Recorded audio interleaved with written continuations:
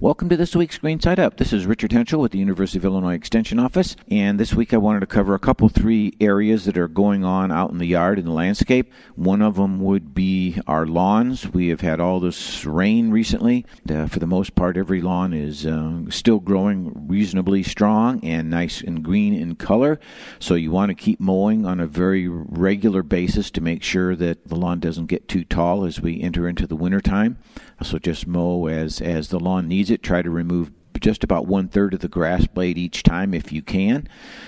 The other thing that's happening out in the lawns with the kind of weather we've had and the moisture we've had lots of weeds, primarily broadleaf weeds like dandelions and others, sprout from seed during the season, and now the rosettes have actually shown up in pretty good quantity and size, so this is a great time. If you think the population of broadleaf weeds is high enough now to warrant a weed control treatment, go ahead and do it. We still have lots of time this fall. The herbicides themselves will be absorbed by the broadleaf weeds and translocated down into the root system, and this typically gives us a better degree of control with a fall application than a spring application. So that's the story there. If you've patched your lawn because you've had lawn disease problems this year, and we have certainly had a lot of that, as those new seedlings are up and growing, please be sure you mow them just as soon as they need to be mowed, like the rest of the yard. The grass blades really don't want to thicken up and start to put out their rhizomes until we start to mow. So mow them quite regularly throughout the rest of the season as well. Out in the vegetable garden, some of the things we should be doing, keep harvesting the last of what we'll call the summer garden, which might be snap beans, tomatoes, peppers, things of that sort. Again, the rain has really promoted a fair amount of flowers and fruiting and production still yet this year, so keep up with that so that you can enjoy good fresh vegetables on the dinner table well into our fall. Our fall crops that we might think about, like Swiss chard, and our cole crops, cabbages and things like that. Collards, they're still possibly developing. Collards should have been up, and we should have been harvesting them all along, but they enjoy the cool weather as well, so they'll be with us for a while yet. Harvest the cabbages as you need to. One consideration for the garden this year might also be that if you've sown carrots or parsnips, for example, you might consider leaving a portion of that row out there to be mulched in later as the ground begins to get cold, but before it freezes solid. And then you can go out in January and February and March, uncover the mulch. Usually we use good clean straw, but it could be anything that you have that's available that isn't going to freeze solid as well. And you can go out at that time of the year and dig up a dinner's worth of carrots at a time and have an absolutely great tasting carrot or parsnip. They actually gain a little bit of sugary flavor to them as they are in the ground and receive that cold weather. So carrots, parsnips would be an excellent thing to think about mulching in for the wintertime. So that's something that can be done. When we are looking at lawn care, not that I'm jumping back there necessarily, but it's related to our trees and shrubs. As fall's approaching and the leaves are starting to come down, while they're just kind of random and not too many at any one time, mulching them up with the lawnmower as you mow is an excellent way to put organic matter back into the soil profile for our lawn grasses.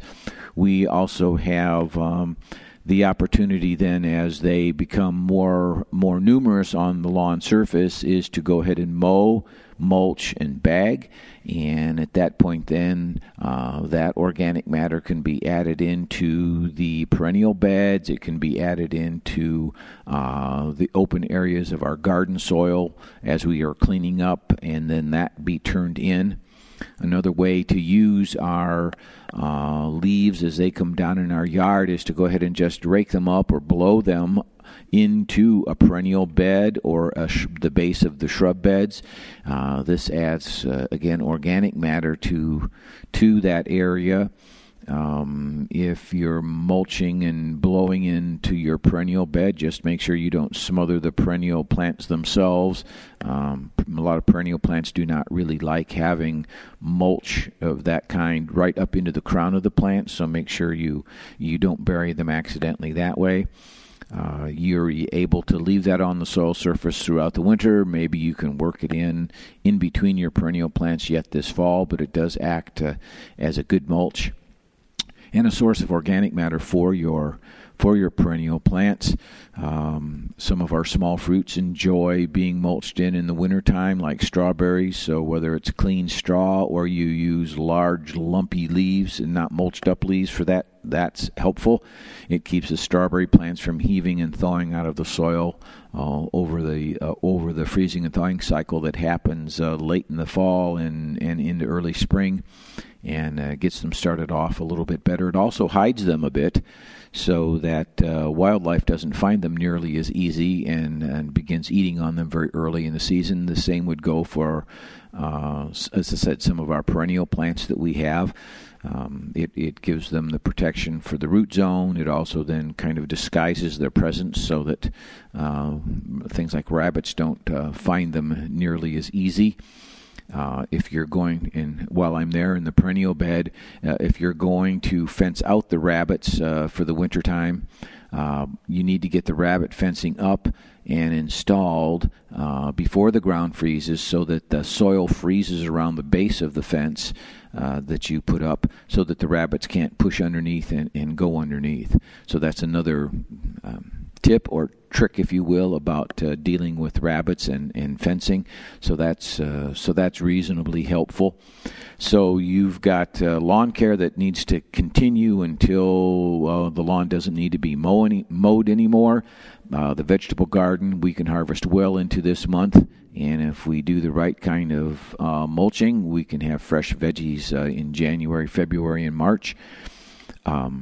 Keep after the leaves. Don't let them get up too thick on the lawn. You don't want that mulch layer of leaves on the lawn to smother the lawn and cause other problems out there.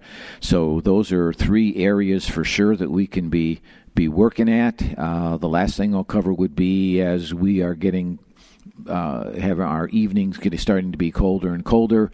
For sure, we should be bringing in our houseplants by now.